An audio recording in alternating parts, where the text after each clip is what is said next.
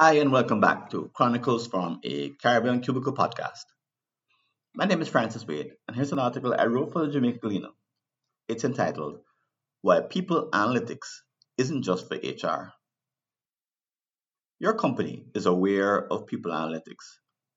It wants to use these techniques to increase productivity, but it's not clear who should champion this transformation, HR or another unit.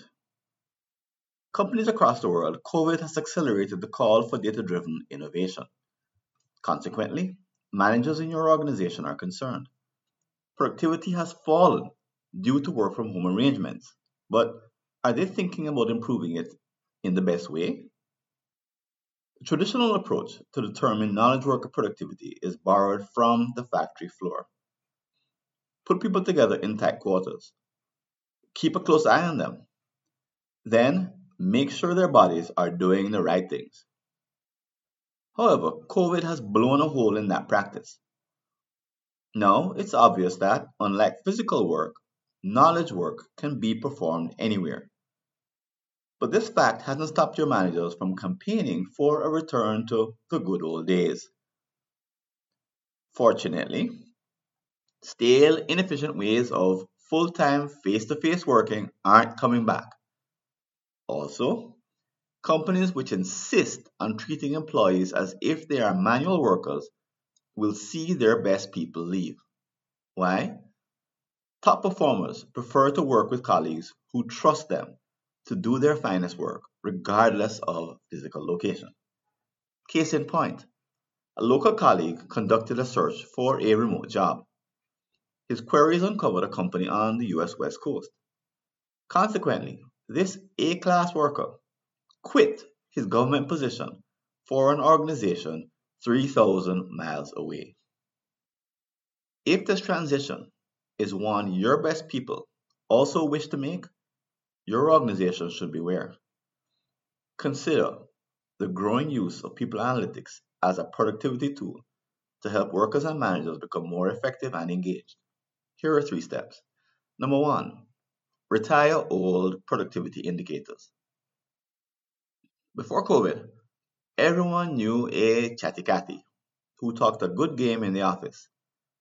This polished extrovert speaks well. Studies show that her tendency to pipe up first is seen as a sign of leadership ability. Some Cathys also make it their business to remain highly visible. They attend all meetings involving executive exposure. They never stay quiet, so their voices are known. Finally, Cathys always arrive to work early and leave late. And on weekends, email threads never lack their input. In summary, Cathys play into the weakness of managers who judge productivity visually. This lazy method of assessment promotes Cathys, even if their actual work is only average. Unfortunately for them, COVID has changed the game.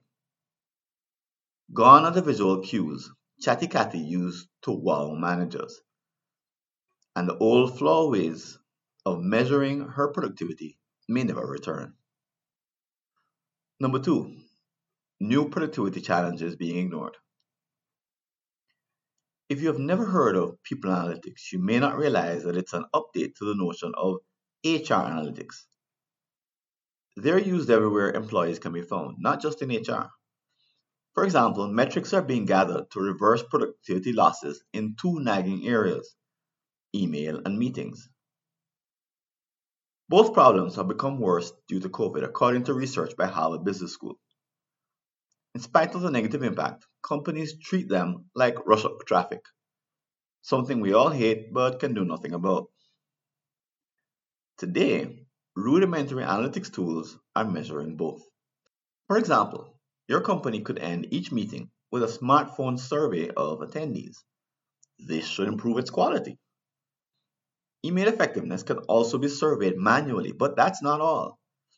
Sites like emailanalytics.com measure an individual's message volume and responsiveness automatically.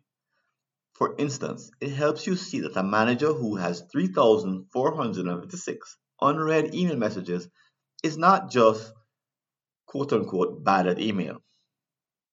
He's a nuisance to his colleagues and an unproductive detriment to the bottom line. I mention these two areas because they are relatively easy to measure. All it takes is a serious commitment to productivity, plus a willingness for managers to use data to identify their lack of efficiency. Number three, HR's capacity to lead people analytics. Your HR department may not be thinking in this way yet. It may not even have tools or skills available. The truth is that few are ready to lead their companies in this area. Instead, HR has earned a reputation for being numbers and technology averse. This is a bigger problem than ever, given the growing requirement for managers to use people analytics. They want to impact every aspect of work performance, not just productivity problems. Eventually, managers will find the analytics they need, even if they must do the search themselves. But this isn't the best solution. The revolution in your company's people analytics needs to start from HR departments to understand how and why workers work. The future beckons professionals in HR to stay abreast and get ahead if they intend to remain relevant.